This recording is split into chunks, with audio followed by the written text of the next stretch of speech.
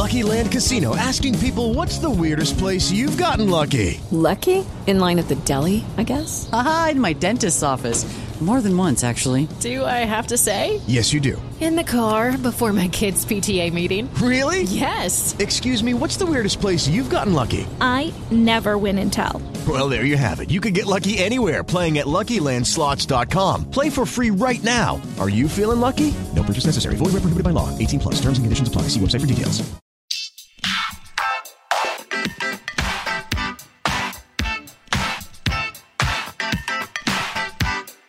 Hi, everyone, and thank you for tuning in to the 379th episode of Awards Chatter, the Hollywood Reporters Awards podcast. I'm the host, Scott Feinberg, and my guest today is a legendary star of Hollywood's golden age.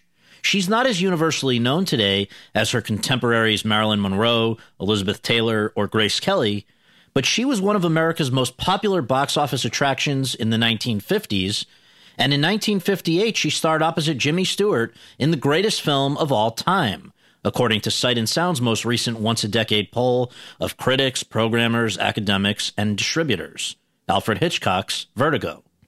I'm talking, of course, about Kim Novak. I spoke with Novak via Zoom earlier this month, just weeks after her 89th birthday and the publication of her new book, Kim Novak, Her Art and Life. Not only for this podcast, but also for a profile that ran in this week's issue of The Hollywood Reporter. For the profile, I reached out to Martin Scorsese, who is not only a great filmmaker, but also a child of the 50s and a student of film history, to ask if he had any thoughts to share about Novak. He emailed me, quote, "I can close my eyes right now and see her in color. Soft lavenders, golden hair, and green eyes. She was born for the color in 50s films, for that kind of lighting and production design and staging. And she was such a powerful presence. She seemed earthbound and ethereal, ordinary and extraordinary, all at the same time. And she was heartbreakingly vulnerable," close quote. Nobody could have put it better. A blonde with an hourglass figure, a husky voice, and expressive eyes, Novak made her big screen debut in 1954 and won a Golden Globe for Most Promising Newcomer a year later, when she also starred in Picnic, highlighted by her steamy 4-minute dance with William Holden, and in The Man with the Golden Arm, the first of her 2 films opposite Frank Sinatra, the other being 1957's Pal Joey. One of America's top 10 box office draws of 1956, she graced the covers of Life in 56 and Time in 57, en route to making both Vertigo and Bell Book and Candle opposite Stewart in 1958. One would think that she was on top of the world, but just a few years later, along with the studio system from which she emerged, she was gone. As the New York Times once put it, quote, "Kim Novak's was the last face that classical Hollywood presented to the world," close quote. For many, it was a delight to see that face reemerge at the Oscars in 2014, when Novak presented 2 awards with Matthew McConaughey. For more than a few, though, including Donald Trump, it was an occasion to mock an octogenarian for not looking like she used to. Novak later acknowledged that she had gotten cheek fillers ahead of the show to boost her confidence about her appearance, a decision she quickly regretted. But the mean-spirited backlash reminded her why she had fled Hollywood in the first place. Over the course of our conversation, Novak and I discussed her unlikely journey from a difficult childhood in Chicago to the glitz and glamour of Hollywood, the challenges and rewards of working at Harry Cohn's Columbia and under the studio system in general, what it was like making Vertigo, and what happened during that same time that led people to believe she was having a forbidden love affair with Sammy Davis Jr., when in fact, she says, their relationship was never romantic, why she ultimately felt she had to leave Hollywood and instead wound up living a quiet life, making art and caring for animals 11 hours away in Southern Oregon, plus much more. And so, without further ado, let's go to that conversation. Ms. Novak, thank you so much for joining us. It's a great honor to have you on the podcast. And we always begin on this podcast with just the very basics for anyone who may not know. Can you just share where you were born and raised and what your parents did for a living? Oh, my dear. I go way back, aren't we? Yeah, I was born during the Depression. And so my father was a history teacher. He was lucky to get a job on the railroad. So he worked on the railroad for years, and my mom worked in the bra and girdle factory to try to make ends meet. One worked nights, one worked days, and somewhere in the middle I went to school. And so that's about it for the childhood, I think. Yeah. The way I spoke to you a few years ago. I was lucky enough to interview you around the time you were being honored in Cannes. So that was 2013. I remember during the prep for that and then again for this, just kind of being surprised that you were this very shy kid. You grew up in a kind of rough neighborhood, and you've said that your parents were very just emotionally removed, but that your grandmother would take you to the movies. And so I just wonder if that was the big escape. Did you dream even then that you would become an actress? Scott, that's interesting. No one's ever brought up that point, but you're right, because my life was very held in. But on Saturday afternoons, my grandma would take me to the movies. And you're right, it was a big escape for me. It was wonderful. Yeah, I think it did. I think it did lead to me feeling that all of the arts were wonderful adventure. Well, I wanted to follow that up by asking you, part of the reason we're speaking now is you've got this great book that has come out with your art, and we're looking at some of it behind you in the Zoom. It's beautiful.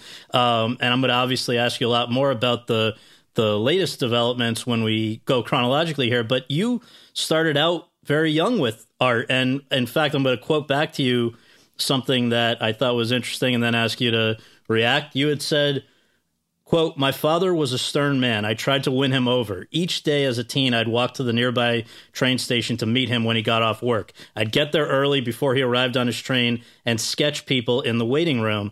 Then I'd carry his lunchbox as we walked home together. He didn't say much to me," close quote. But even then, an outlet was art.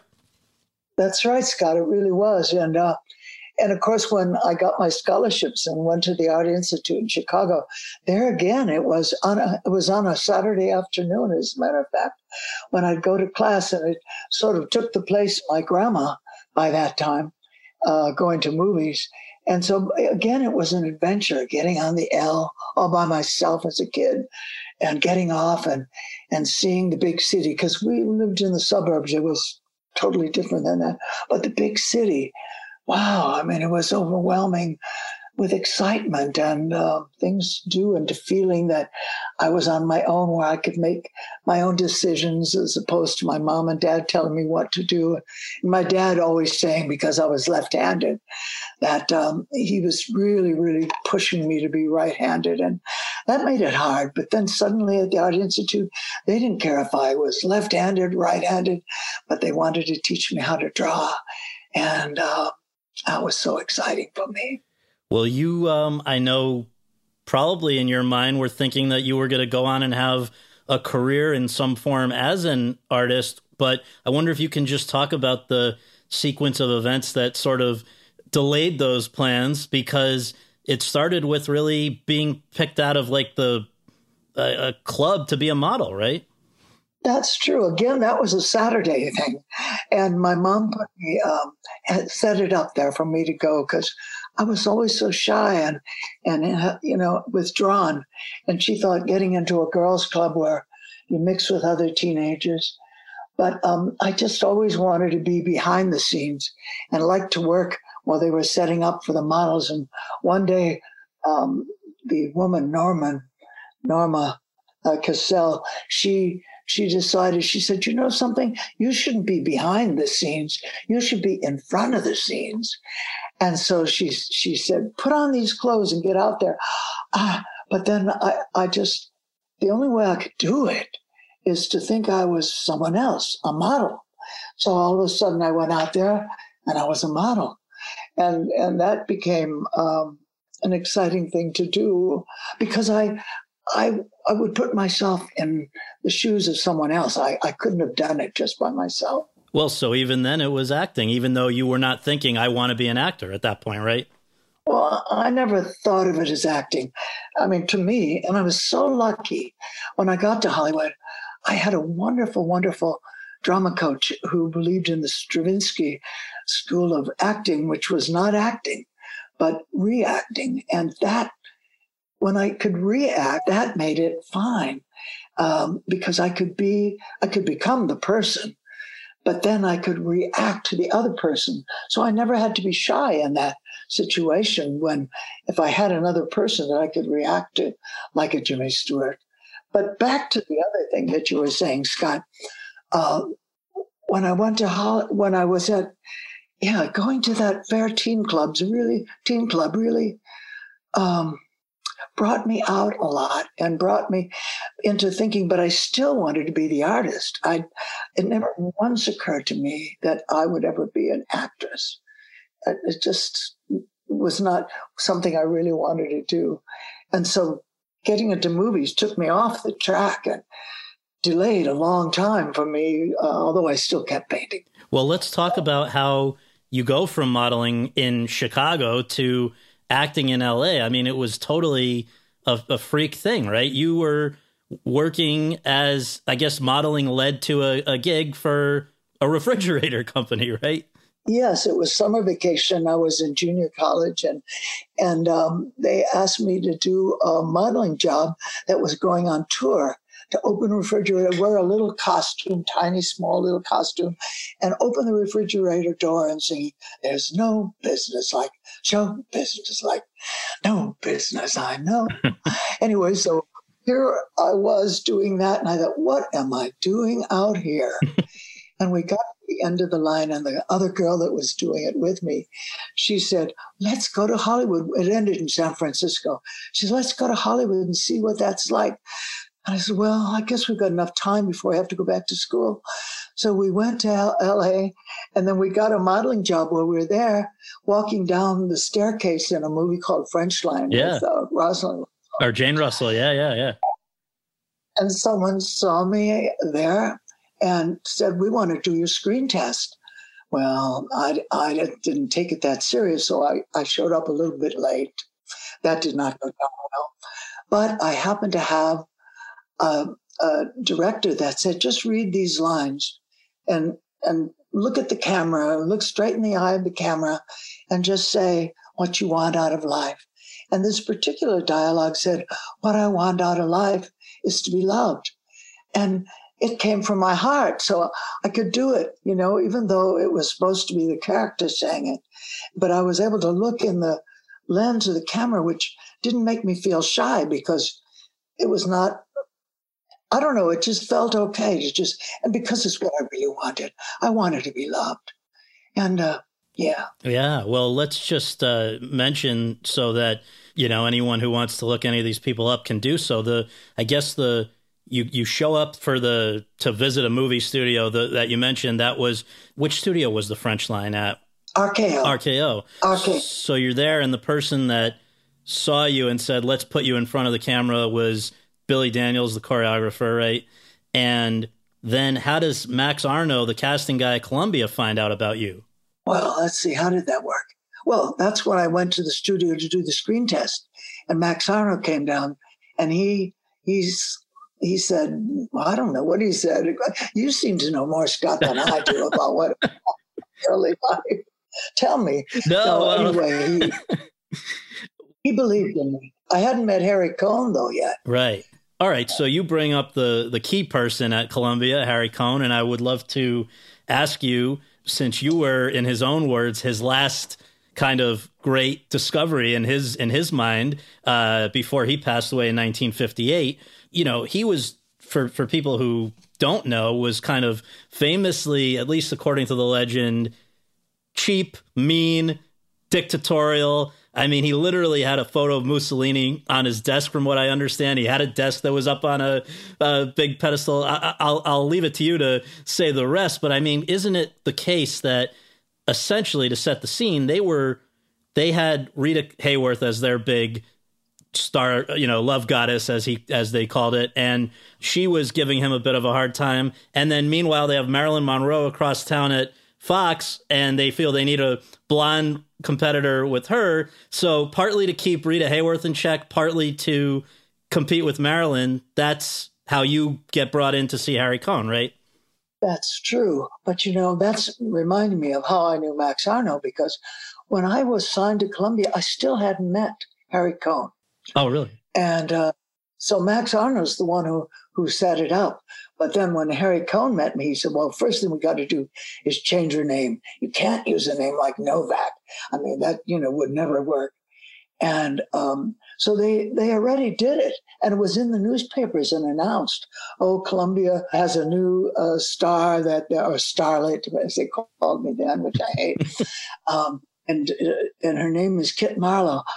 I read it before even hearing about it. And I said, I've got to meet Harry Cohn. I can't believe they're going to try to change my name without even telling me. And so they said, well, you sure you're ready to meet him? I said, yes. Why Kit Marlowe? They hadn't even seen who I was, certainly not on the inside, yet alone the outside or the inside. But that Kit Marlowe sounded to them like, well, what they wanted, they even said in the article, she likes cats and she's like a kitten. And so we thought Kit. And Marlowe is a name that's it has no religion or no authenticity behind it. So we'll just name it that. And I went in and I said, my name is Novak. I'm not going to change my last name. In the meantime, I had to walk through that long walk to the head of where he's sitting on that plateau. And it was scary. All around there's people like, Humphrey Bogart and all these stars. And for a moment, I got a little overwhelmed. And I thought, well, wait a minute. I'm here to talk about my name. I have a past, and I hope I have a future, but my past, that I have to live with. I mean, it wasn't perfect. I had a lot of things that weren't, but they're all part of who I am. And so I'm not going to change my last name, even change the first name. And he looked at me and his jaw dropped. It's like no one had ever talked. And if I'd known what I knew then after, but I was just so offended. And I'm glad I did it because so he just picked a name that he said, well, what do you want your name? I said, well, my last name, I don't care what you make my first name. He said, well, how about Kim? I said, well, that's better than Kit.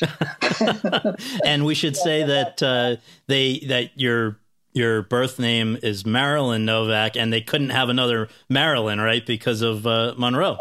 Exactly, and that made sense. I understood that. That made sense, but not my roots.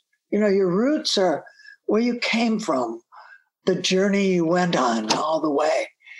And that's got to be part of you, especially since, well, of course, I didn't find out till later, but if you want to be a reactor, which is what I am and what I'm proud to be, I would not feel proud to be an actor because for me, acting would be pretending to be something I wasn't. And that's not who I am. Well, in terms of feeling, your authentic self, you also resisted when they tried to do what they did to so many people, which was not only change your name, but really alter your appearance, right? Yes. Sat me in a makeup chair, put a thing around my neck, and started to change. And he was saying it while I was at it, I will try you out with a Joan Crawford mouth. And they're putting on this, and then we'll put on this person's. And by the time I looked in the mirror with all of these changes, I had no sense of myself as well. I mean, I can understand putting on makeup, but you don't change. I mean, you can't have a Joan Crawford mouth and a Ingrid Bergman's something else. And so when they went to shoot the movie, then the first thing I do is run to the ladies' room and wipe off as much as I could so that I could maintain. I just needed to feel me. Yeah. Sure. Now, all that being said, it does seem like you had a bit of a love-hate relationship with Cohn because on the one hand, not hate, that's too strong a word, but I mean, you obviously resisted a lot of what he wanted to do. But on the other hand, when he was gone at the end of your career in Hollywood, you missed him. So what was it that while you were there made him good? In a lot of ways, he reminded me of my dad. So I was kind of used to someone telling me what to do and used to doing what I thought was right in the end. So I do a little bit of what my dad said, but I do it at least in my way. And I think he kind of got used to that, especially when he saw that it was working in a way, And also one time at Christmas, I threw, I can't think of what you'd say, but I surprised him. I made a batch of homemade fudge. He looked at that and he didn't know what to say or do. For a minute, I almost thought he was going to cry because I don't think anyone ever brought him any presents. But I did it because I guess I did it really because I had a taste for fudge. But I thought, I think I'll make some for Harry Cohn too. Well, it's sort of it's like when you go to meet your dad at the train station. That's true.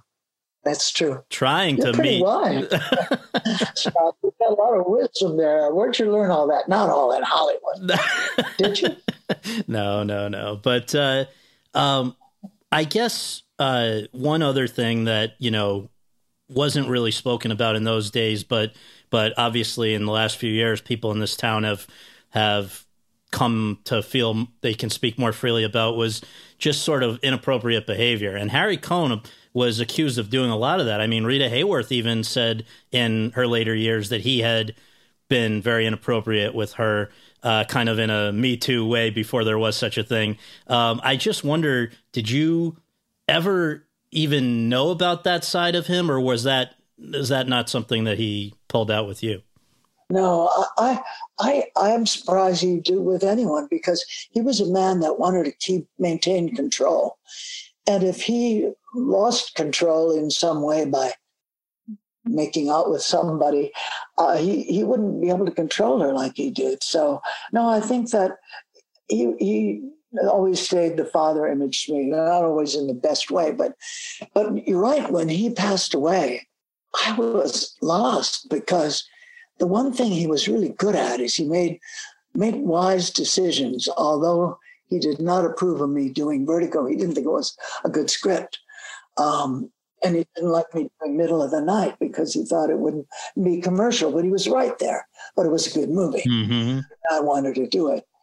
But when he died, nobody knew how to be the dictator of the studio anymore. Nobody knew how to say, this is what we're going to do, and this is how we're going to do it.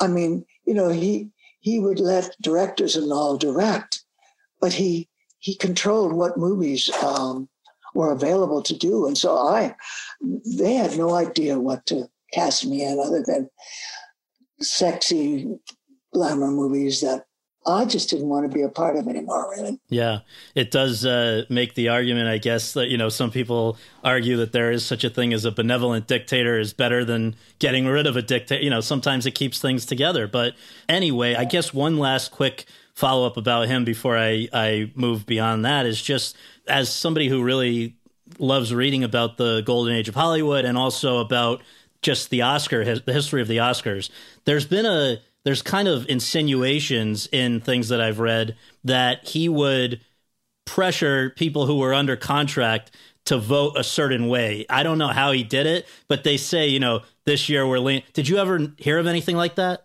Oh, I didn't vote. You mean for the Oscars? You don't mean in the election? No. And for the Oscars, in the sense that we're going to have to all, as a Columbia family, we're going to get behind this person this year or whoever, No, I didn't know about that. I wouldn't be surprised. Right. Well, so having been put up, I believe, at the all-female Hollywood Studio Club, which was interesting to read about. That's a concept that doesn't exist anymore. And having been given some acting instruction by Benno Schneider, who I think you were referencing earlier, you now actually have to act for, I guess, really the first time, right? I mean, you had not, when you went before a movie camera for, I guess, Pushover, you hadn't acted before, right? Oh, no, never. How did you feel? That's a long time ago. I think every feeling and emotion went through me, the fear, the everything. But I was lucky, to have Richard Quine, who I was in love with from the time I saw him, because he was I guess he was everything I thought a man should be, including a good father in a sense, as far as being kind and understanding. So I had, I worked with people that helped me a lot to relax, because I was a high-strung and still am a high-strung person. Doesn't get any better with age in that respect. So Pushover was, just to keep people in track with the chronology here, when you were the extra in The French Line, that movie comes out in 1954. So did your first movie, again now as a star, Pushover, in 1954. So did I don't know if the proper way to I don't know if I'm how to say it, but that's 1954. Piffed.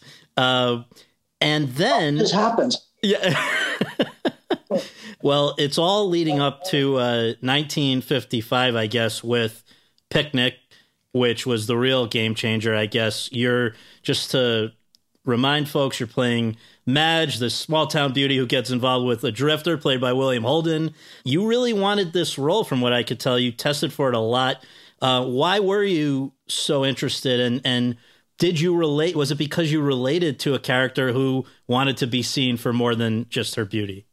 Yeah, that is true. I could really identify with the character. And, it was so well written that the words, I knew the whole script just after reading it once, because everything she said was real, and it was what I was feeling.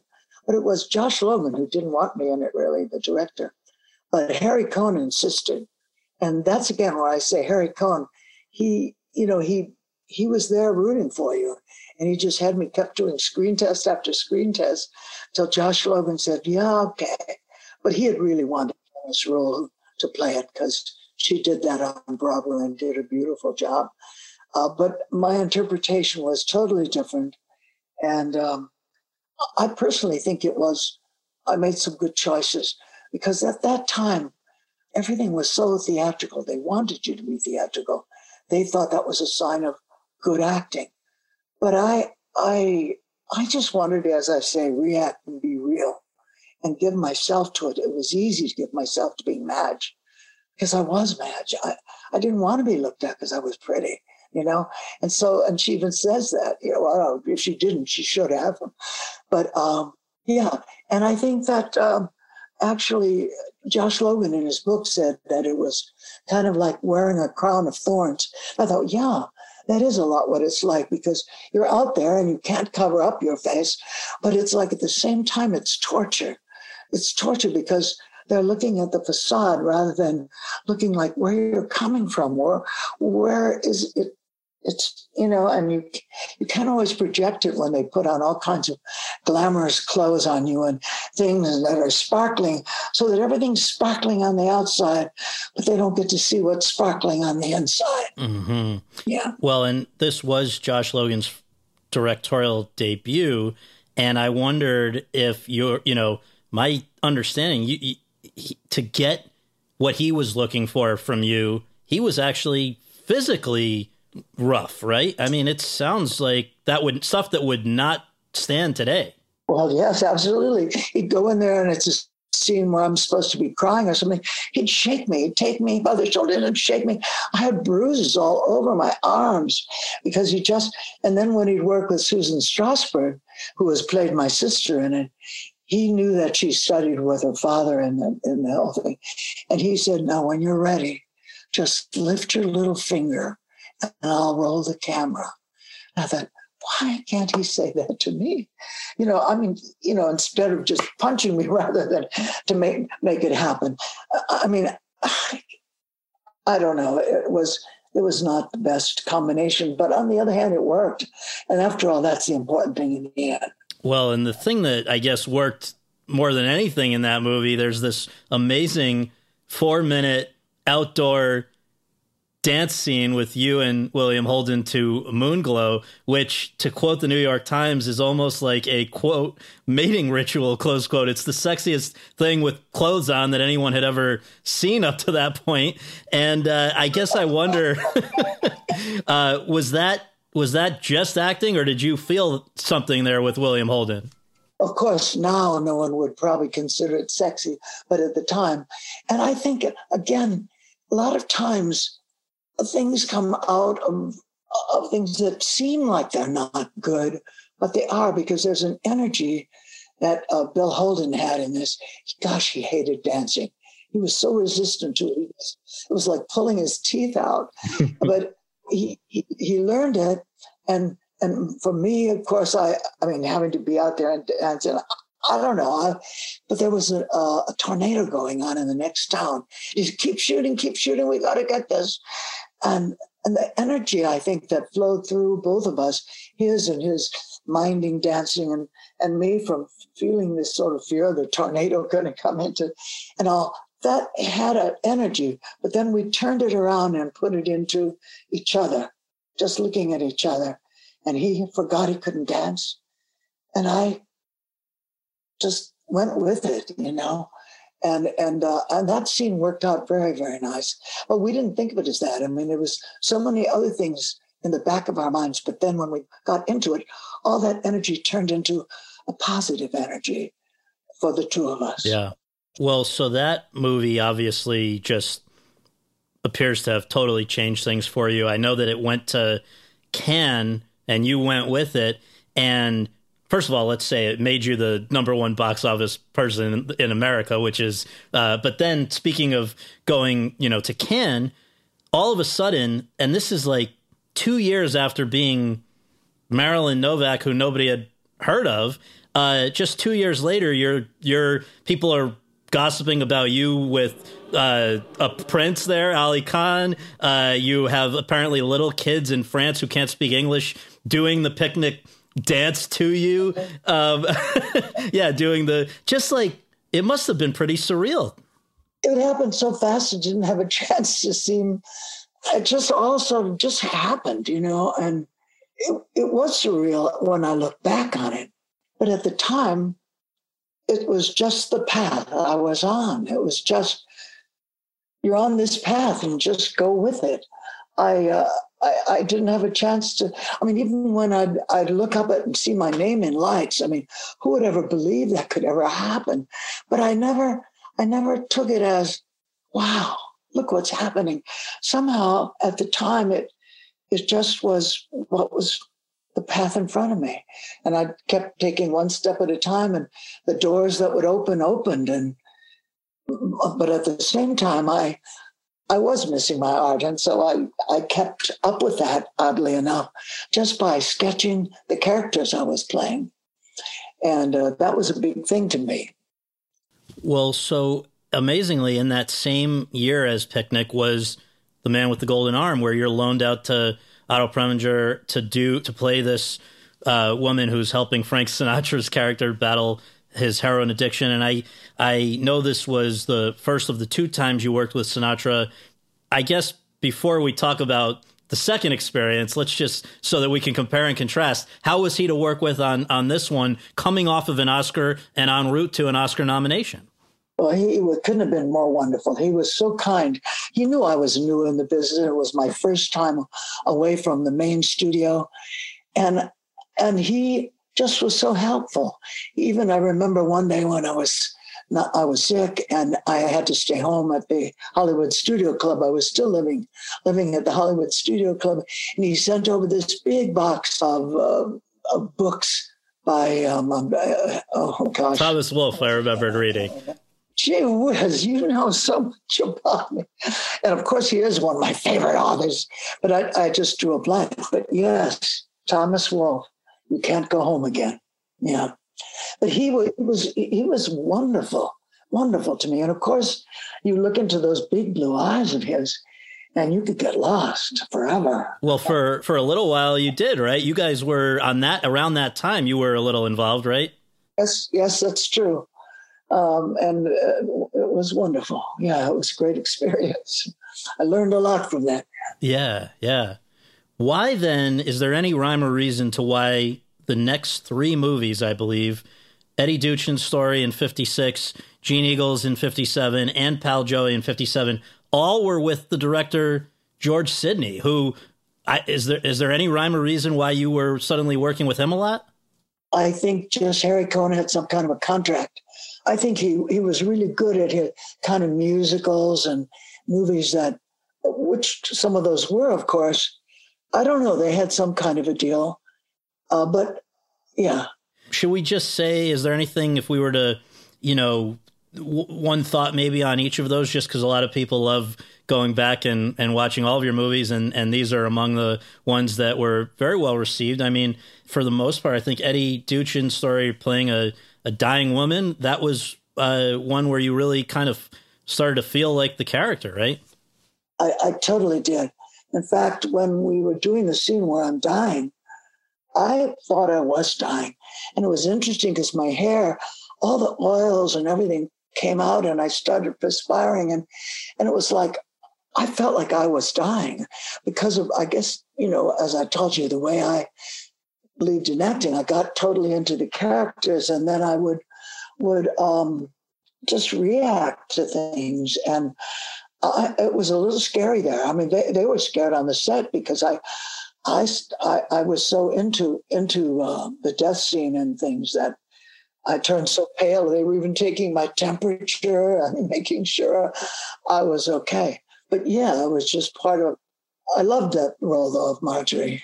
She had that fear of the wind, and gave me something interesting to hold on to as the character when I was portraying her. How about Gene Eagles, this real person who had lived and then ill-fated actress?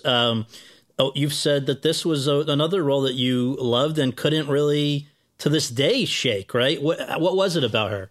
Well, of course, I went ahead and interviewed all of the people that she knew, that knew her really well, like her stand-in and people that more from the side that really knew what she was inside, because I wanted to know, again, from the inside out, what someone was like. And so I felt like I really got to know her.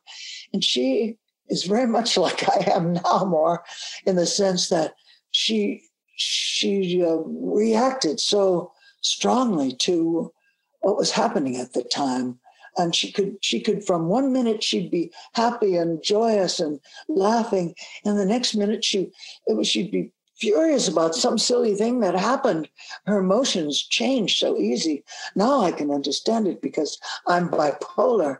And I don't know if they even knew what that was back then. Yeah. But I'm not at all, wouldn't be surprised if she wasn't bipolar too. Yeah. Because of her being able to just react to things that happened. And you've spoken about being bipolar in a way that I think, it's great because it kind of destigmatizes it. And you've said that you think that may explain some of the behavior of your father, right? Oh, I know it was. He had lots of things that mental issues that were a problem. He was paranoid and all kinds of things. But yes, I inherited the genes, but what you're given is what you're given. And it's a hand you're dealt and you've got to play it out. And so when I found out I was bipolar, I thought, well, yeah, that makes sense. I could understand a lot of my behavior as a result. But, it's not such a terrible thing if you know how to handle it and how to take care of it. It's better to look it in the eye and say, wow, just like if you had a physical illness, say, wow, this is what I have right now. I'm going to do whatever it takes to be better and to do an improved situation. And so, you find out and you take medication or whatever is needed, just like you would for a physical illness, And so I don't see why there should be that stigma about it, because it's no different really. And I've made it a point of trying to talk with kids and people that have mental issues and have fears and things, because there's an answer to everything. It's a matter of diagnosing it. But even if you don't diagnose it, what would make it better? And I found that art for me made it better for me. All of the arts really do. I think acting, reacting does too, letting it out. But more than anything, I do think that exercise is also something really important because, again, letting you the inside out. And there's no better way than drawing and painting, Get the inside out. And, yeah. Lucky Land Casino, asking people, what's the weirdest place you've gotten lucky? Lucky? In line at the deli, I guess? Aha, in my dentist's office. More than once, actually. Do I have to say? Yes, you do. In the car before my kids' PTA meeting. Really? Yes. Excuse me, what's the weirdest place you've gotten lucky? I never win and tell. Well, there you have it. You can get lucky anywhere, playing at LuckyLandSlots.com. Play for free right now. Are you feeling lucky? No purchase necessary. Void where prohibited by law. 18+. Terms and conditions apply. See website for details. Well, the other, that was certainly, as you say, one thing that was not necessarily known or talked about as much in those days. Another thing was, which we now are really talking a lot about in Hollywood, is pay inequity, where you have an actress co-starring in a movie with an actor where the actor's getting a huge amount of money, and then we find out the actress was not, and somebody finally, that's not being tolerated anymore. And I wonder, you said with Gene Eagles, just as an example, you loved working with Jeff Chandler. He's a nice guy. There was nothing, it wasn't his doing, but then it comes out he's getting $200,000 for a movie, which you're co-starring in with him. And apparently in that case, it was like $13,000 for the leading lady. That kind of stuff is just hard to, were you aware of that in those days? Well, see, to me, it's never been about money, just the same as it's never been about acting. But yeah, that's not what I was in it for. Do you know what I mean? I don't know. It didn't matter to me. Although Frank Sinatra is the one who said it should matter. And he's the one who said, you're going to get a different agent because you've got to start getting money for what you're doing and all. More other than pay of the studio. I think I was even getting less than that, Scott, at the time, because I was still, I think, I started out at $700 a week, and then I went to $1,000, $1,500. But I was still under contract. And of course, back then, they didn't have the regulations and rules as far as unions. And so I could work. I, at one time, was doing 3 movies at one time where they had me sleep at the studio so I could be there. And I had maybe 4 hours max of sleep. But just going from one set to the other, and there was no union to protect it then. But the pendulum swings. That's pa-pow, pa-pow. And it's like you go from one time when they're not getting enough to another time when maybe it'll be too much. Or, I don't know. I just have to go by, for my feelings, what I feel like doing, what I've done. You can't think about that because, you just can't. I go more from the feeling inside. So you mentioned Sinatra, and you guys reunited in the third of those 3 George Sidney movies, which was Pal Joey. This is you, Sinatra, and Rita Hayworth. And so again, the woman who you've been brought in essentially to kind of keep in check, not that was your agenda, but that's why you were there, apparently. And so it's only 2 years after you'd had this great experience with Sinatra on Man with the Golden Arm, and you'd been involved, and now 2 years later, it's a totally different experience, right? Totally different, totally. Because and of course, in retrospect, I can see it now and understand it better. But at the time, I didn't. I went in thinking, oh, here's my savior.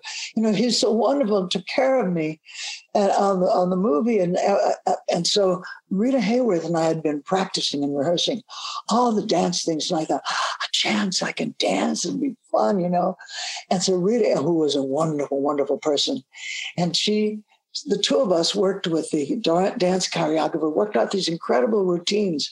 We were sliding down like a fire thing at a fire station, and some wonderful moves and things. And Frank came in after we'd been rehearsing it for weeks, and he came in and he said, "I'll watch and see what they're doing." He watched and he said, "Well, I'll do this, but I'm not going to do that." No, and I can't do that. No, I'm not.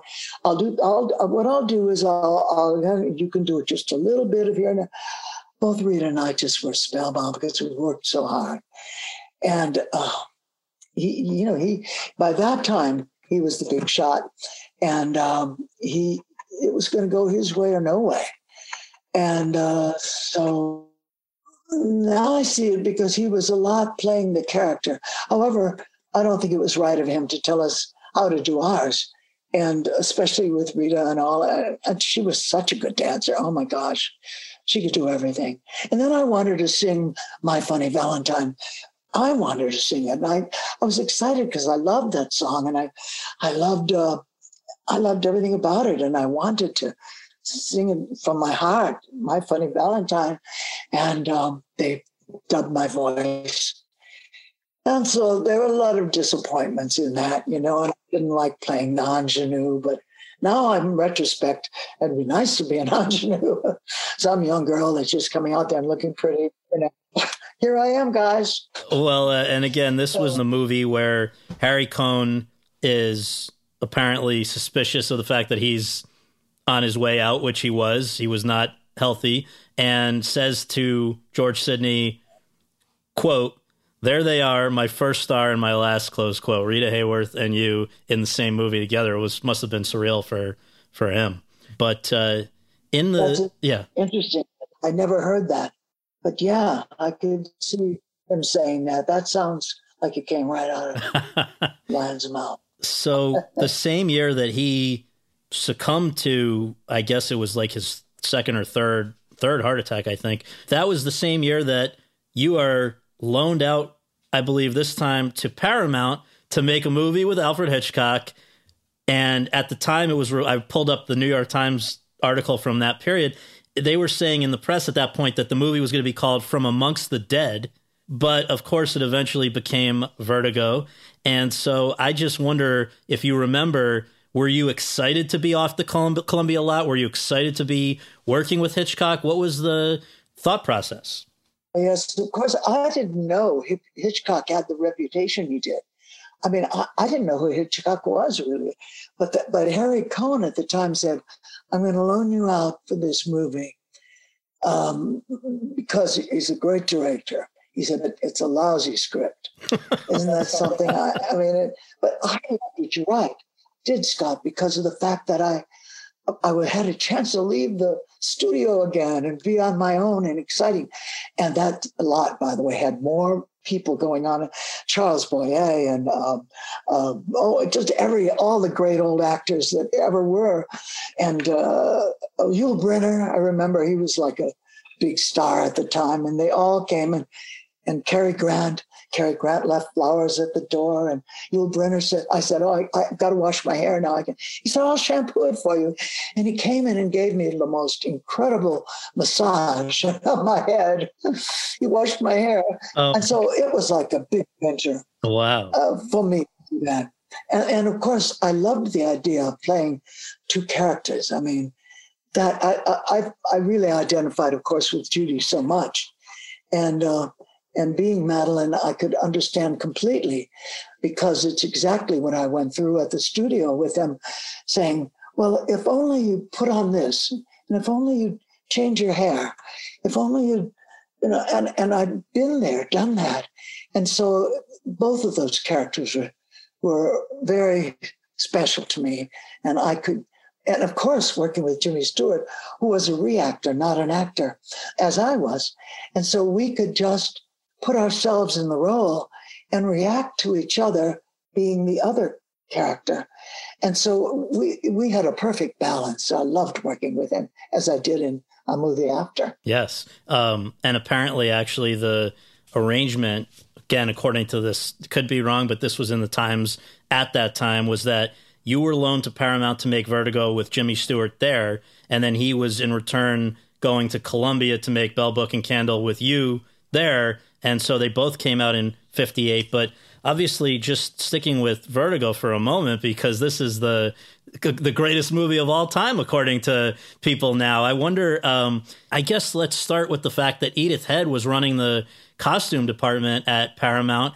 And you've said that Hitchcock didn't have all that much to say in terms of direction, but there was one thing involving Edith Head and him and the costumes for these dual characters that really kind of clarified for you what you were supposed to be feeling there.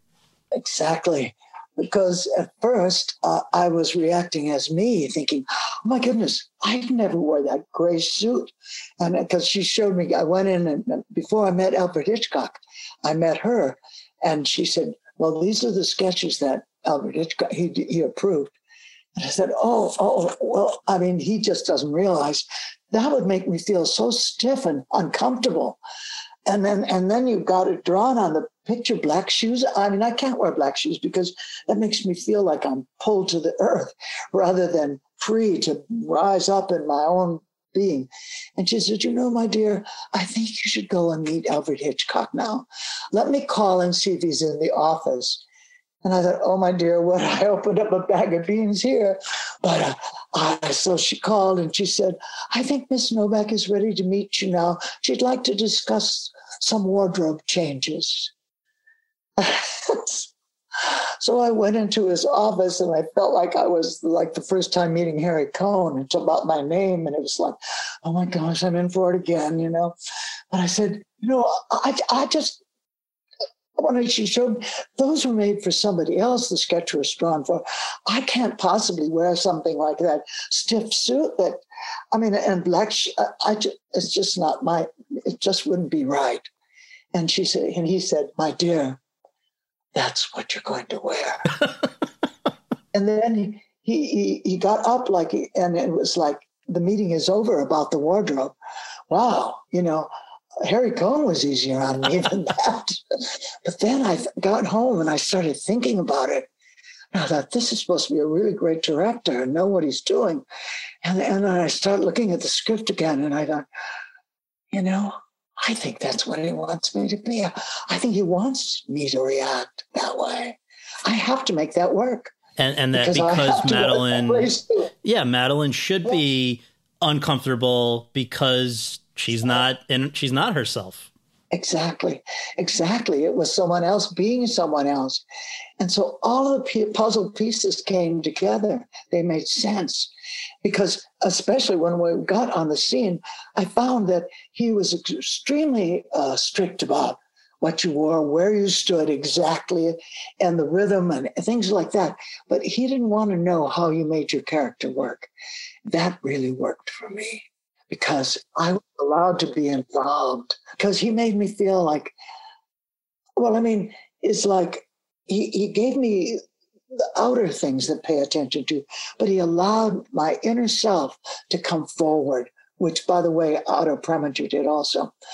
And, but in Vertigo, I'd say, and at first I was used to directors telling you what they want you to do and where and everything. So I went up and I said, no, what is it you're wanting from this? Da, da, da, da. And he said, my dear, that's why I hired you. You work that out. And I thought, this is too good to be true. This is just too good to be true. And I walked over to Jimmy Stewart's dressing room and he said, no, that's how he is. He lets you work out the character, but you better be sure to have all the other things put together. And wow, it sure worked for me.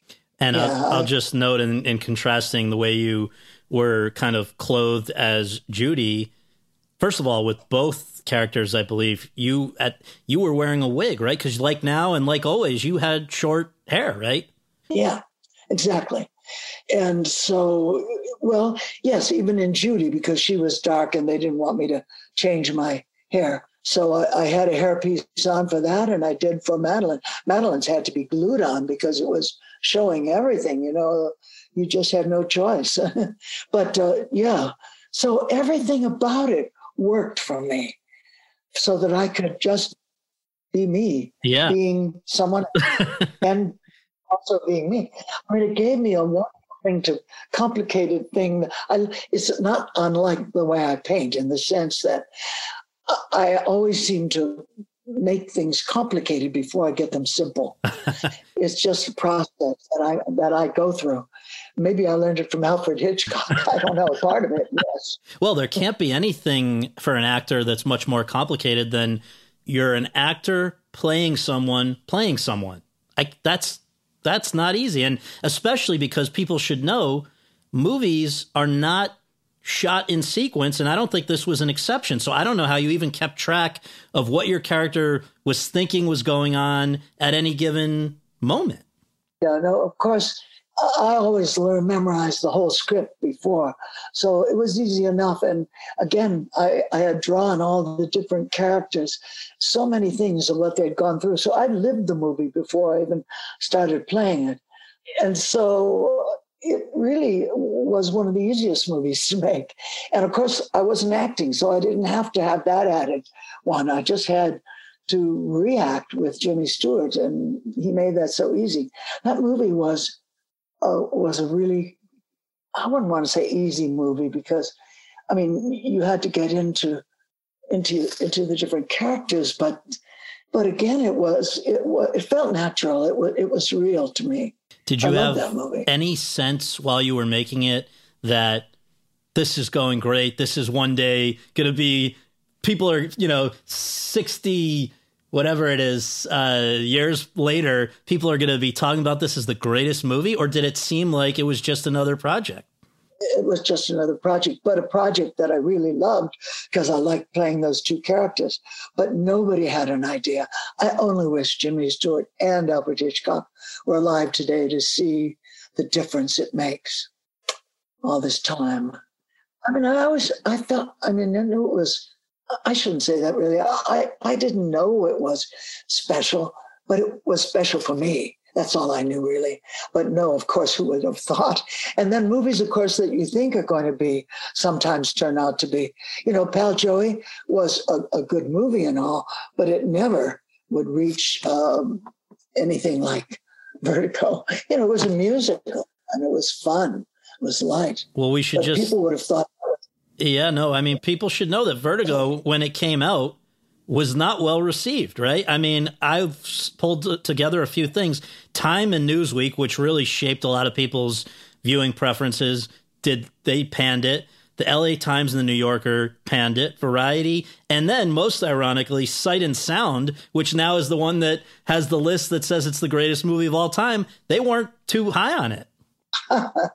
I'm not surprised. Do the best you can, and you don't know how it's going to turn out. And I wish they were here. Yeah. It is ironic, to say the least. Yeah. Before we move, one last thing before we move on from that, I just have to ask you, there's sort of a bit of a debate among film buffs. Does Judy at the end, it is Judy at that point. I don't want to get the names wrong. Does Judy fall from the tower or throw herself from the tower? I'd like to know that myself. We did two different endings. We shot two different endings for that movie. And in one she jumps and but I do think it was the version that where the nun comes up the stairs and she falls, but it's like, it's fate, it's like fate coming to the natural way it should end, One way or other, she was going. Yeah. One way or the other, she had to serve her penance.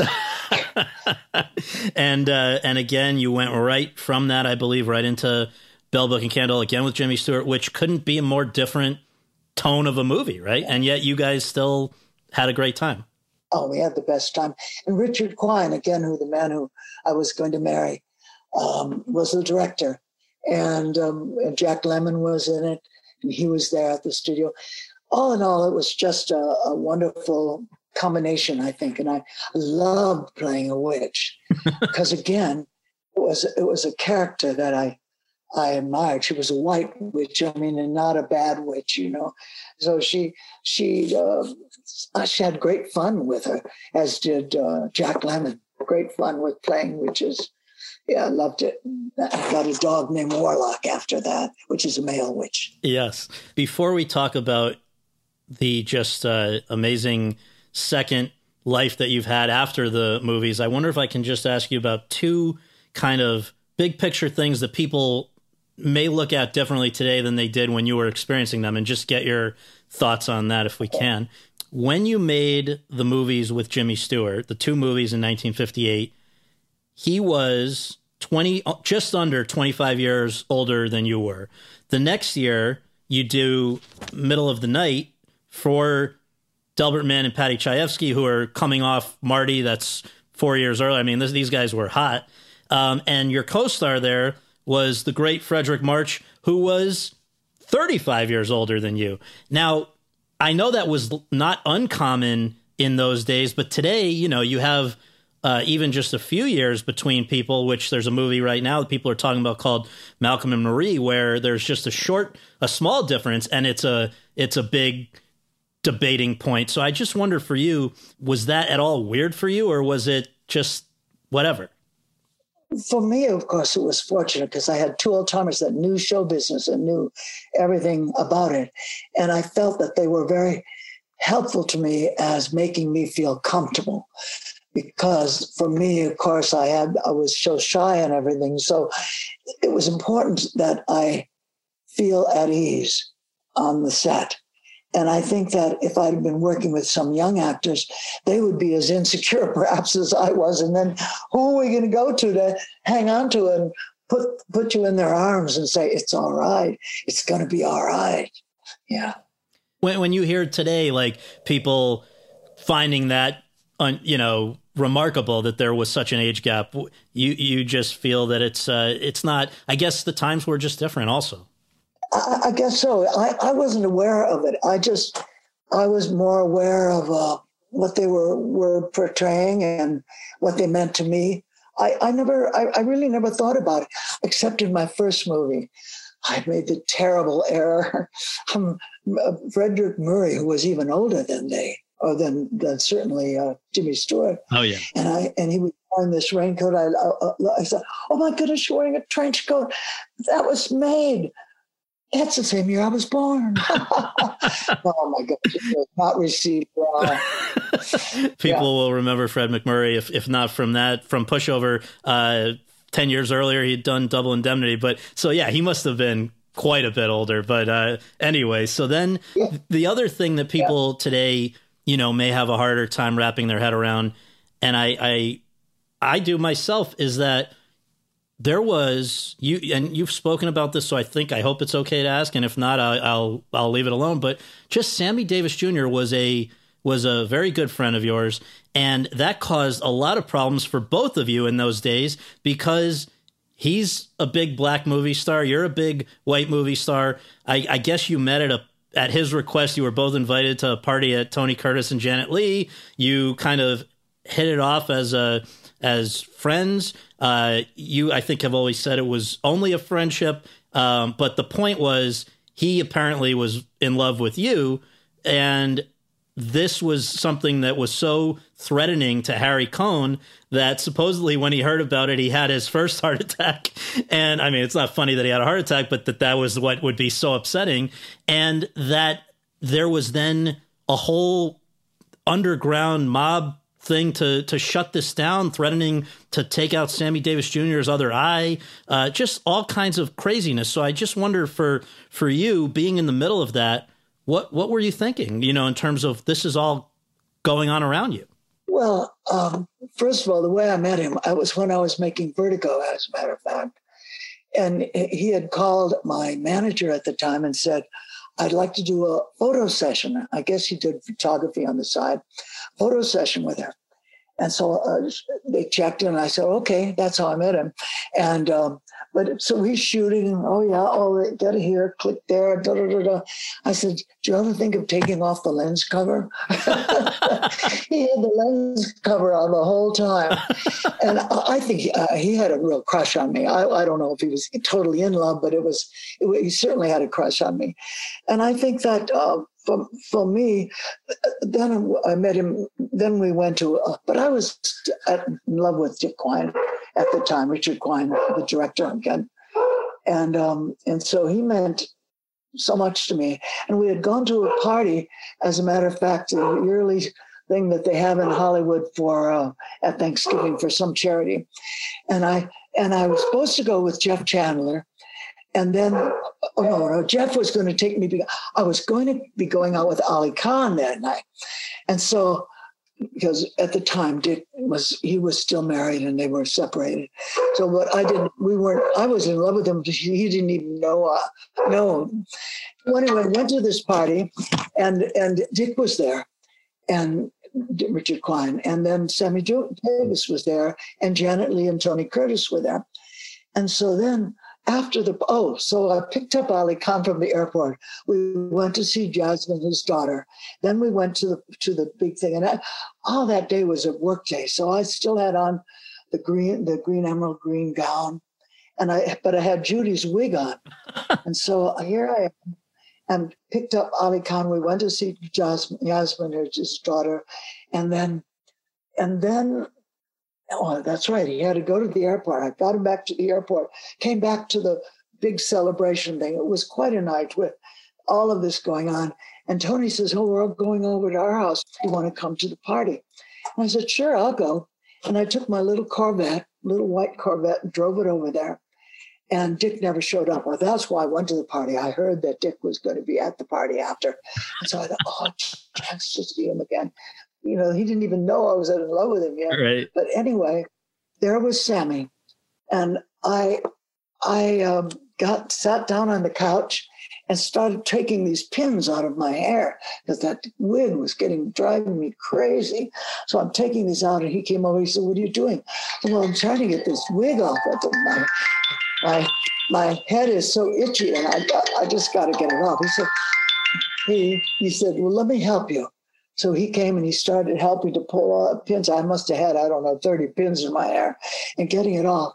But by the time he got it off, Tony Curtis had brought me over a drink.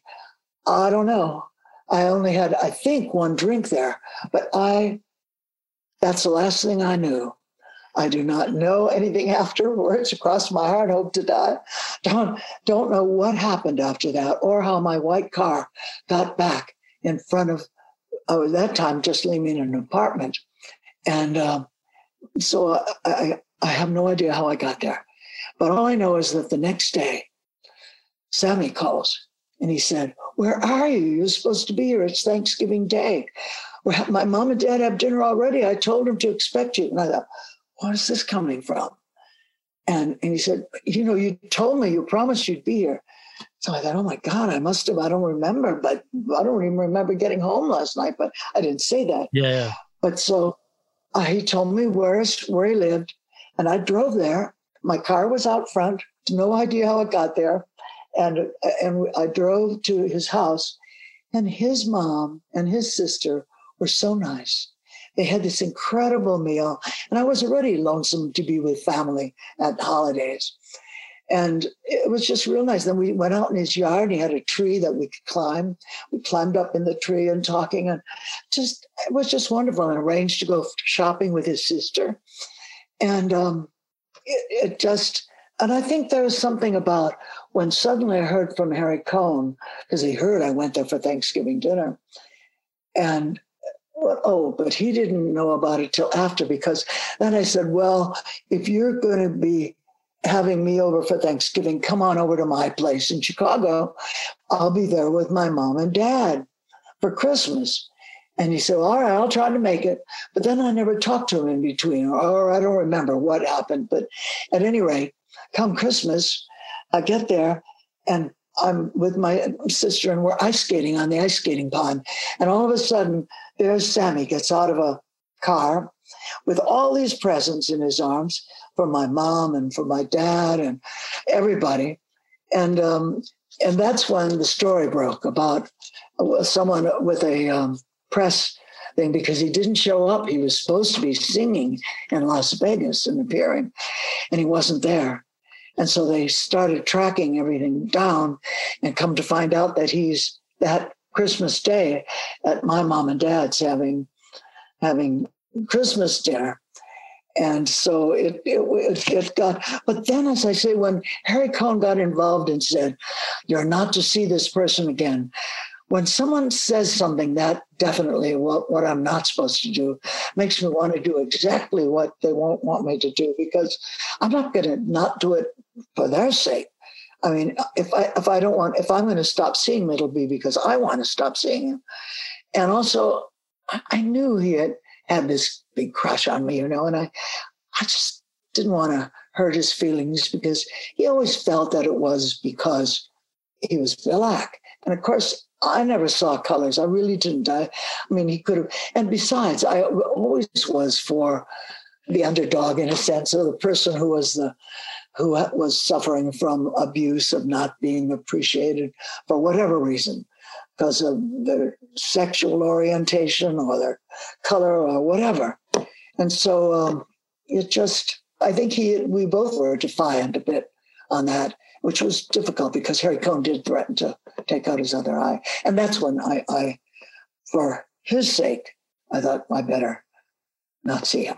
And when you say see him, it was never seeing him in the sense that you're dating. It was just, even if that's the way some of these gossip columnists were framing it, you're saying it was just hanging out.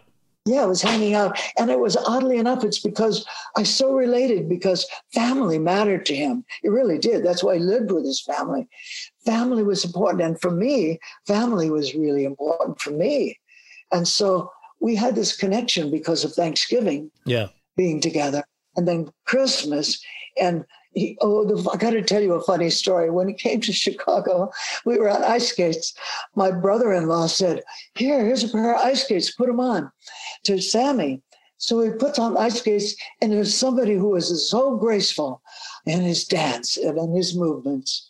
If you'd have seen him on ice, going and floundering all over the place, trying to stand up and get up, and it was so funny. And that brought out a side of him that I just loved, because he was not only a family person, but he was also somebody that wanted to try a lot of things that maybe he didn't know how to do, like ice skate, but was willing to get out there and, in a sense, make a fool of himself or look silly. And for somebody like, like Sammy, my goodness, how could he look silly at dancing on ice? But he did. Well, just and I laughed, and we all laughed. Two really, really quick follow-ups about that, because I know I'm thinking as the listeners what they might be thinking, and I want to just ask the question for them. So the night that you were at the party, and then next thing you know, you're somehow home, do you think that somebody put something in your drink? I really do. I mean, I didn't think of it then, because that wasn't even, people didn't talk about things like that. But I could never figure out, how could I possibly? I mean, maybe I had 2 drinks, but I mean, I've never blacked out in my entire life. And how it all happened, I do think someone, I think Tony Curtis did. I don't want to think that Sammy did that. He was too honest and real. I don't think he would do that. I think, I don't know, but I do think I must have slipped something, because I have no clue of how I got there, here to there, and all that. But you don't feel that... I do think so. What they call... You didn't wake up feeling like something had been done involuntarily to you, in the sense of physically, beyond being slipped, possibly. Well, all I can tell you, I'll just tell you the honest truth. I didn't have my clothes on. My clothes were off. I was laying in bed. That's all I can tell you. Yeah. Wow. Well, so that was the one follow-up. And the other follow-up was just that, Sammy's comment years later, apparently you guys had, obviously for safety reasons for him, given each other a wide berth for a while. And then apparently in 1979, you both are at the Oscars. There's the Governor's Ball afterwards. I guess you may have even gone to the Oscars together, but you guys go out on the dance floor like everybody else at the Governor's Ball. And he apparently comes off the dance floor and was just absolutely amazed that suddenly, just, whatever it is, 20 years later, nobody even bothered to take a photo. It was so unremarkable that you two were dancing together, right? Exactly. Yeah. Exactly. So time, it's interesting what time can make things right or wrong at that time. Things that are wrong, like a movie that is not successful and suddenly becomes, or all of these things. I don't think there is a right and a wrong about a lot of things that they seem to be at the time. You can't look in the perspective of, you have to look at a bigger image. And all I know is, for me, is I may not have done everything right in my life, but I don't think I ever did anything that I thought was evil or wrong. And I certainly don't think it was wrong or evil to see Sammy, or to suddenly not see him just because they think your career is going to be ruined. I liked him. I wanted to be with him and see him. And I loved his family. I miss the fact that I never went shopping with his sister, and couldn't have probably, or if we had it, those things. Time changes it. Yeah. So all you have to do, I think, is be honest with yourself, and to thine own self be true. Yeah. Follow us night by day. Well, so your decision after that run of amazing performances that we've talked about, up through middle of the night, was in the end of the 50s. You had a few more in the early 60s, including Kiss Me Stupid with Billy Wilder, which was it's now appreciated in its own day. It wasn't, not least by the Catholic Legion of Decency. But anyway, you decide at a certain point, Harry Cohn's dead. You're not getting the roles that you were hoping to get anymore. I believe you'd passed on a few that did end up being good that maybe you, I don't know. I don't want to put words in your mouth. Perhaps you regret it. I think some of the female key parts in Breakfast at Tiffany's, The Hustler, and then Marilyn's last, what was to be Marilyn's last movie, Something's Gotta Give. So at this point, you decide I'm done with Hollywood. I don't enjoy it anymore. I don't want to do this anymore. I felt I had nothing more to offer. I mean, I was fortunate in some of my early movies. They were really good scripts, good, something of meaning, that you could give yourself to. Those scripts, I couldn't have learned one word of their dialogue. A lot of them, mind you, I did things after a lot of them just to keep my foot in the door, just to feel up to how things are in case something good came along, really good. But I wasn't going to just spend my time waiting around for something to happen that may never happen when I felt I had so much more to give. And there was not the place to give it because there was not, how do you give yourself to a bad script, You can't even learn it, yet alone say it or tolerate it. So I decided to go back to my first love, which was art. Yeah. And is that when these started appearing, the amazing artwork that I'm looking at behind you? Is that was it immediate? Was it now suddenly more about painting than sketching at that point? Yeah, I mean, and in my art book, it goes in sequence by the generation because I had generations of living. And so it starts in the 50s, 60s, and they show, you can see the difference of my growing, I think, in my art. I mean, I've been lucky enough to see an early copy of this great new book, which is called Kim Novak, Her Life and Art. And it's everything from self-portraiture to, I believe, a Vertigo-related art to stuff that has nothing to do with you or the movies. And so I guess I just wonder how you would say over these years when you were mostly out of Hollywood, again, you were going back occasionally right through 1991, I think, but basically you were focused on a life outside of the movies. And so just if you want to maybe tease the book a little bit, just how the art evolved over those years. Well, as I say, when I left Hollywood, that's what I was going back to. I wanted to, and plus I felt like even though Hollywood for me wasn't as fulfilling as I wanted it to be, but I learned a lot. I learned a lot about me and about reacting, which, and so I wanted to express my feelings because I gained so much, but even my feelings of how, as a child, what it was like growing up with parents like they were, and what it was like in Hollywood, and what I learned from Alfred Hitchcock. God knows I learned a lot because what I learned from him, of course, is mystery. Mystery is important, and so I put a lot of mysteries in my paintings because to me, it's all about feelings because I've always been all about feelings. And so I've spent these years expressing my feelings, expressing myself, because I've gone through a lot. I've lived through a lot. I've known so many different kinds of people. And yes, I've had Me Too experiences, maybe not with Harry Cohn, but other people, producers or whatever. So, I mean, there's nothing new out there to me, but there's a lot of me that I can express that was new to me then and who I am today. Totally. They are very beautiful. So many. And yet you were never doing it with the eye towards selling them, or it was for you cathartic, right? Very, very cathartic. And yes, not for sale. Very few originals have I sold because I want to keep those. I really have enjoyed so much knowing the Butler Museum in Ohio, which is all about showing American art. And I've had in fact, I had a retrospective there of all of my things about a year ago. And I've made an understanding that when I pass, I want all of their choices, all the ones that they want of mine, going to them. I mean, I don't want to, at that time, have people trying to find out who I sold paintings to get them so they can show them. I want them to know that they can go to the museum and see all my art and know that it's there and it's protected and preserved for future generations. Because I feel I have a lot to not just paint, but to express. And it comes sometimes out in a different kind of way than the image may look like it's just a picture of whatever. But then behind it, there's all these things, because I want the audience or whoever's viewing it to get involved, not just to say, oh, here's a pretty picture. Oh, look at you paints pretty pictures. I don't want to paint pretty pictures. I want to make them part of their life too.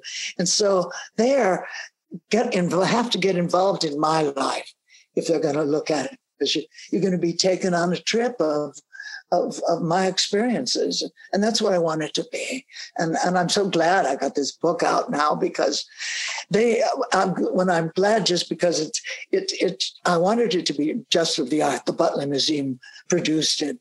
And they said, no, you have to at least write a little bit of each decade, what that decade meant to you. So on each decade, I have the paintings of that time, the ones that could be rescued from fires and lots of other mishaps.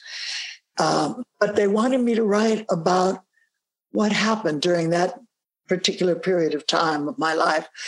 And that was also a catharsis, because although I did try to write my book many years ago and I lost it in one of my fires, I thought, no, it was a catharsis. I got what I got out of it, but I don't want to tell my story, because they always want to tell the story of what Hollywood was like. And I said, look, I'll write a book about my creature teachers, because I learned so many lessons from the animals that I was with after I left Hollywood, and even in Hollywood, but from creatures that live more from instinct rather than what they learn from other humans. But what I learned from those animals got me to be a better human being, but it also taught me about instincts and how to use my instincts. And so as I say, so I wrote this long ago, and they didn't want the book. I was going to write a book called Creature Teachers. But they said, we will go for that, but first you got to write a Hollywood. They wanted a tell-all book about everything.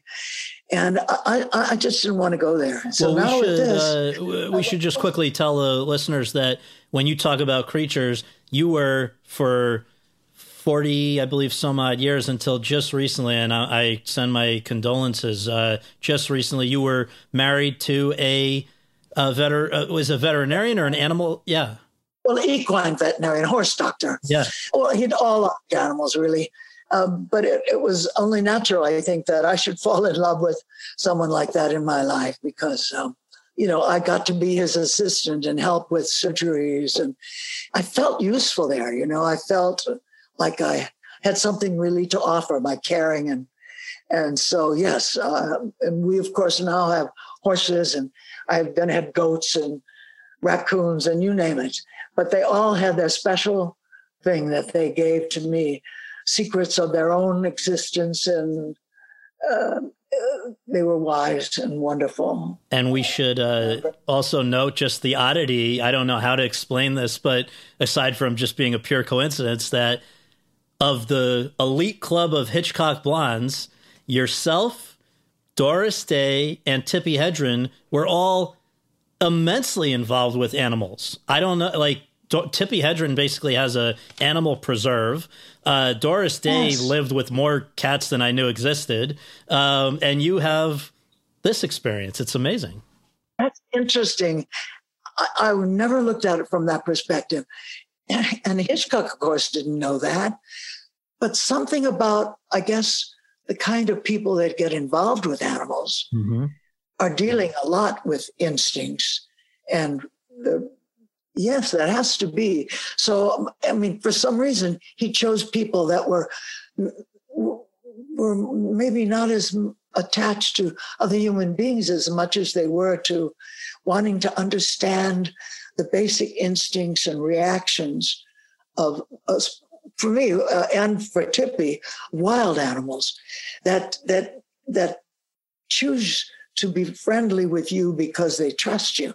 I mean, to gain the trust of a wild animal is not easy, or to gain of any. You can win a dog and cat over pretty much if you hand them a little treat here and there. They'll go after it, and say, "Oh, I love my mommy." Right. But on other creatures, you have to be more than that. You've got to be in tune, and you've got to be strong inside.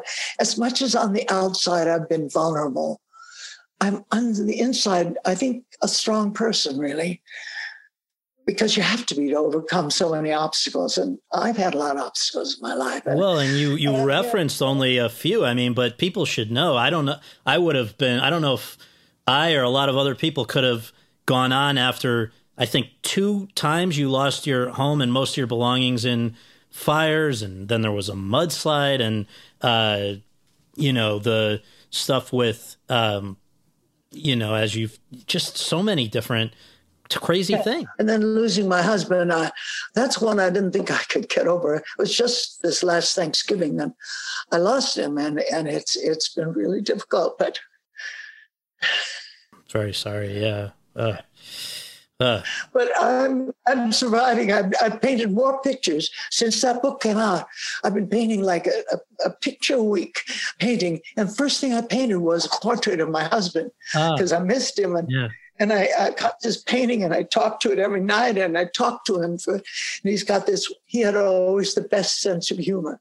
It's the best thing a person could have, especially in a marriage, to survive a marriage, to have a good sense of humor. And that's great. He had a great one. Well, I've got this wonderful little smile on the corners of his lips. So when I say something, he's always saying, "Oh, yeah, uh-huh." Well, and I guess, has that been, even aside from how much of a loss that must feel like, to be also now having to deal with the pandemic? I mean, how's that affected your life? Well, right now in this part of my life, it's okay. I just as soon put a mask on and when I go shopping and whatever, I'm always been kind of be on my own. If Bob's not with me, I just as soon just be cuddled up with my dogs. I don't mind having the separation from people. In fact, I'm enjoying I can't call it loneliness because I get involved with painting and just so involved. Well, for the last minute, if it's okay, I promise this is it. I'm going to free you after this.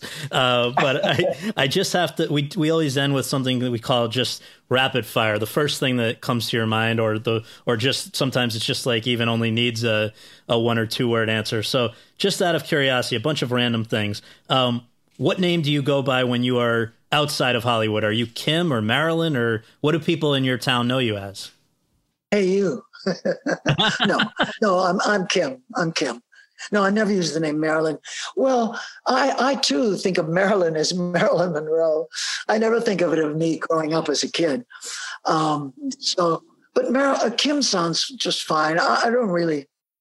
Doesn't matter. Yeah. When you would show up at an appointment with your husband, were people ever kind of trying to put the pieces together? I called for a horse veterinarian, and this looks like Kim Novak, but I'm not sure. Yes, sometimes it did happen, although most of the time it was something serious, and they're so concerned about their horse that they could care less, But a lot of them afterwards said, "Wait a minute, that person looked familiar. Oh my God, it couldn't have been, could it?" So yeah. When you're flipping through the channels, if you ever happen to be doing this and come upon Vertigo, what goes through your mind? Do you watch it? I don't watch a lot of television, but or if any of my other movies come up that I liked, that were good, because I did some that I did just to be working, but I gave up on my career when I left Hollywood. After that, it was work just to do something now and then. But and every time I see Vertigo, I see new things in it, different things. And I know other people have said the same thing, but even with someone that's in the movie, it's special. It is a special movie.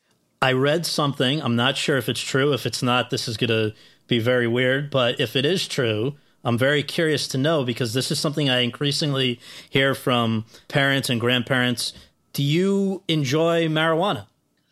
I do. Not so much now that my husband's gone. I don't want to.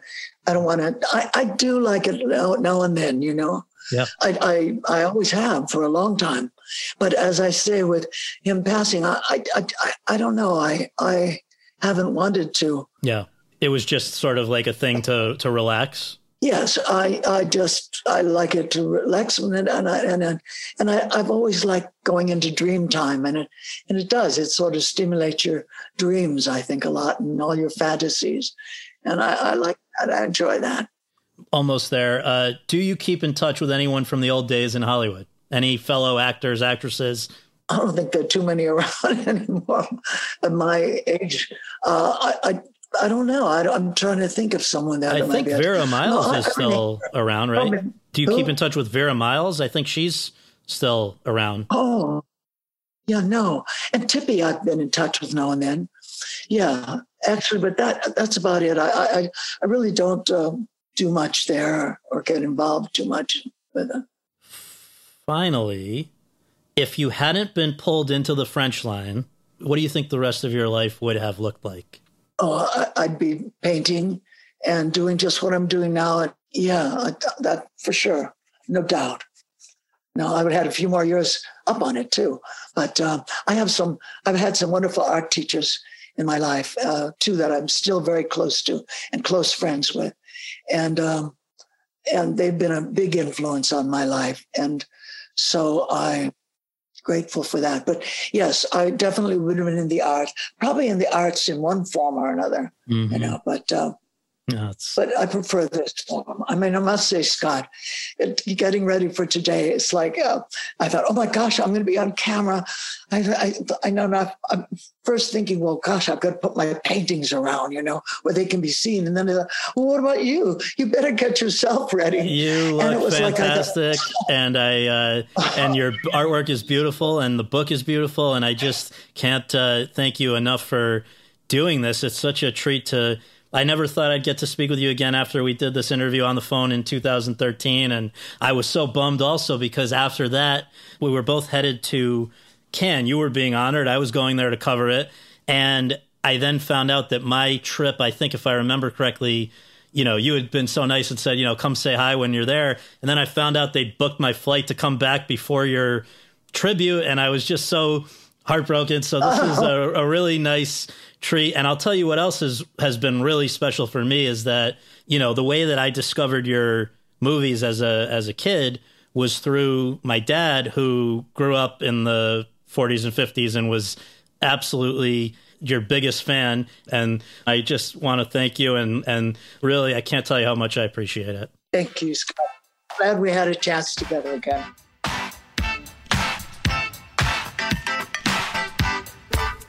Thanks very much for tuning in to Awards Chatter. We really appreciate you taking the time to do that and would really appreciate you taking a minute more to subscribe to our podcast on iTunes or your podcast app and to leave us a rating as well. If you have any questions, comments, or concerns, you can reach me via Twitter at twitter.com/Scott Feinberg. And you can follow all of my coverage between episodes at thr.com/The Race.